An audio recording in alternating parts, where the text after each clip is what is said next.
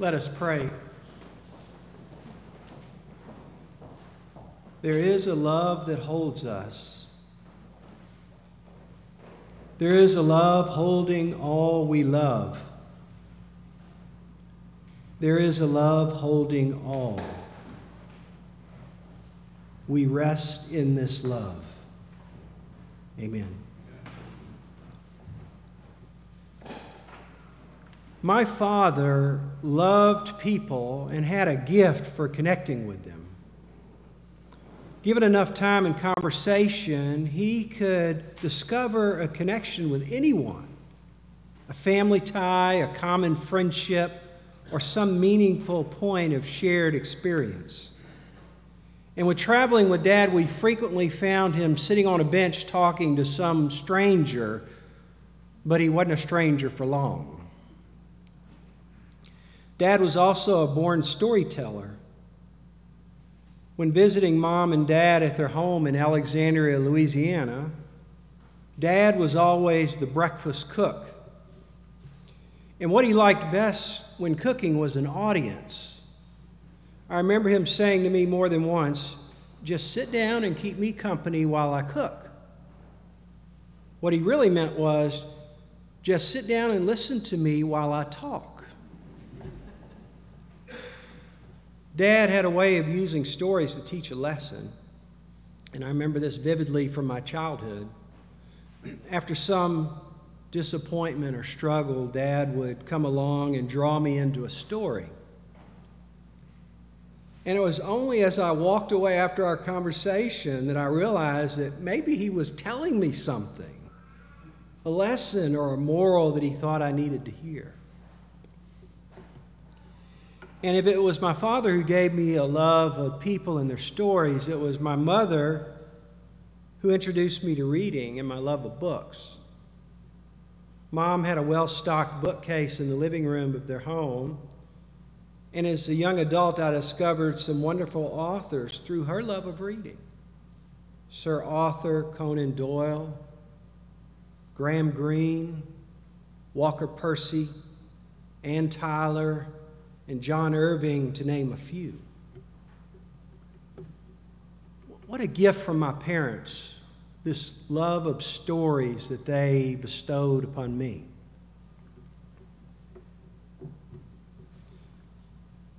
Stories have an amazing power to draw us in and help us see life and the world around us from a different perspective.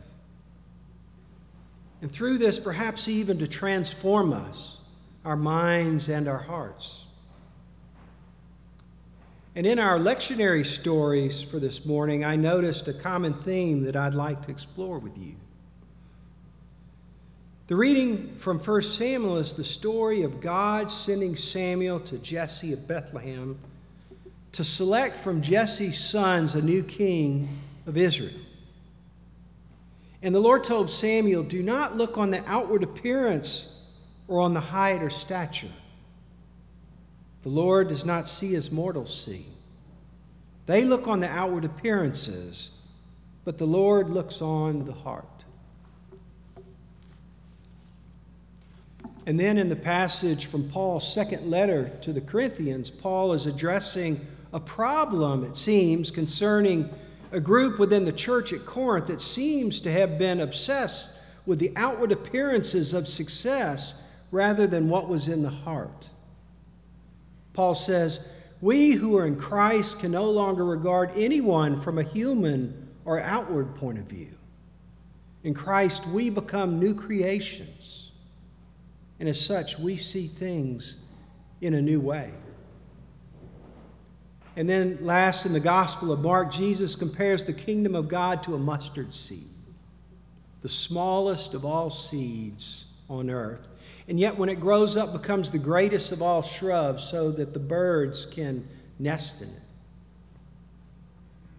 And the common theme that spoke to me from these passages of Scripture was this invitation to look not on outward appearances of things or of people, but rather to look for that which lies inside, in the heart. I believe it's an invitation to see as God sees. Recently, in my quest to read some of the great classic novels that I overlooked or avoided in my youth, I think I got burned by The Sound and the Fury by Faulkner and swore off the classics until about 2 years ago. So I started this journey with Charles Dickens and David Copperfield, and my most recent read is The Grapes of Wrath by John Steinbeck. And I'm not sure what I expected to find in this novel Steinbeck published way back in 1939. But I was amazed by the timeliness of this story, set in the Great Depression just outside of Sallisaw, Oklahoma, not far from here. It is the story of the Joad family who lost their farm and their livelihood during the Great Depression of the 1930s. And the Joads heard stories of workers needed to pick grapes, oranges, and peaches in the land of plenty, California. And along with hundreds of thousands of other farmers from the Dust Bowl of Oklahoma and beyond, they loaded up their old truck with their family and all their earthly possessions that it would hold, and they headed west to this land of hope. And the thing I found so touching and heartbreaking in this novel was seeing life through the eyes of this migrant family as they made their journey west and encountered hardened people along the way. Gas station attendants, storekeepers, deputy sheriffs who they called bulls, people whose hearts had been hardened by their fear of this mass migration of unimaginable proportions. And instead of seeing these migrants as people down on their luck and in need of kindness and compassion, all they saw were the broken down vehicles, tattered clothes, dirt-caked faces, and empty pockets. Instead of seeing out-of-work farmers looking to make a new start, they saw dangerous strangers to be feared. And the term Okie, which originally meant someone from Oklahoma, now came to mean trash, scum, ignorant, dirty, dishonest. The Joads could see it in the eyes and hear it in the tone of voice of the folks who called them by this name. And as I read on, I couldn't help but think of the current attitudes so many of our fellow Americans hold toward migrants from Mexico and Central America, looking for their land of hope. People hoping to make a new home for themselves in our land of plenty that have been labeled rapists, drug dealers, thieves, illegal aliens, and Mexico's worst. Migrant children have been separated from their families at the border, all out of fear. People in power seeing the world through the eyes of fear. It's shocking how fear can affect us and affect how we see the people around us. Our fear, sometimes expressed as hatred, can blind us to what lies below the surface of the person before us. I was reminded of this on my recent trip out west to Seattle for my daughter Elizabeth's graduation from college at the University of Washington there. And as we drove around downtown Seattle, the number of homeless people there overwhelmed me. The number of tent encampments along the downtown streets and under the downtown overpasses was hard to take in. And on every street corner along the waterfront, there were homeless men and women asking for a handout.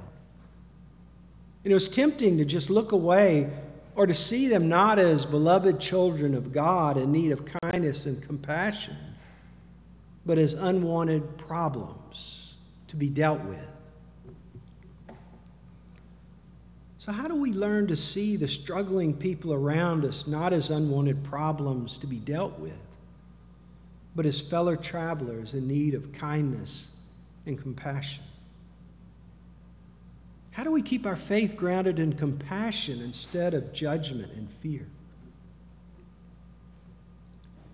In our text from Paul's second letter to the church at Corinth, he says, Christ died for all. Therefore, all have died. And he died for all so that those who live might no longer live for themselves, but for him who died and was raised for them. From now on, therefore, we can no longer regard anyone from a human point of view. I believe that for Paul, the key to seeing the world as God sees it is the cross. The cross gives us a peek into God's heart.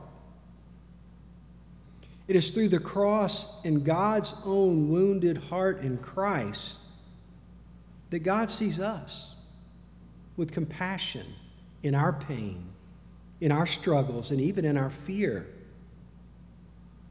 And it is a cross-shaped keyhole through which we see the world as God sees it. Through the cross, we see that this journey of faith is not an upward path towards spiritual perfection and moral superiority from which we look down on others. Rather, as Richard Rohr says, it is a downward path toward compassion, where we learn to draw self-understanding and empathy from our flaws and our imperfections and our weaknesses and our scars. It is through holding close our own sufferings with Christ's suffering that we see our struggling neighbors with compassion rather than fear and judgment. In one of my favorite parts from The Grapes of Wrath, Tom Joad recounts to his mother one of his conversations with Casey, the preacher. Casey had lost his faith and quit preaching, and he tagged along with the Joads on their journey west. And after witnessing the misery of so many desperate people looking for a way just to make a living, he saw the way fear could divide people. Workers competing for the same jobs and driving wages further down, and landowners competing with other landowners to sell their produce always cheaper and cutting wages, and banks putting the screws to the landowners, all divided by fear. And in the face of all this despair and fear, Casey went out into the desert one day looking for meaning, to find his soul. And he said he found he didn't have no soul that was his alone. Says he found he just got a little piece of a big soul. And his little piece of a soul wasn't no good lest it was with the rest and was whole. It is as though God hides pieces of our hearts and pieces of our souls in other people. And it's not until we include the pieces of our souls hidden in the other, especially the others we most want to exclude and see as somehow different and less than us, that we are truly whole and fully human. Salvation is not a private affair between me and my personal Savior. It is a communal affair. Somehow my redemption is tied up with my neighbor and hidden in my neighbor's pain and in my own.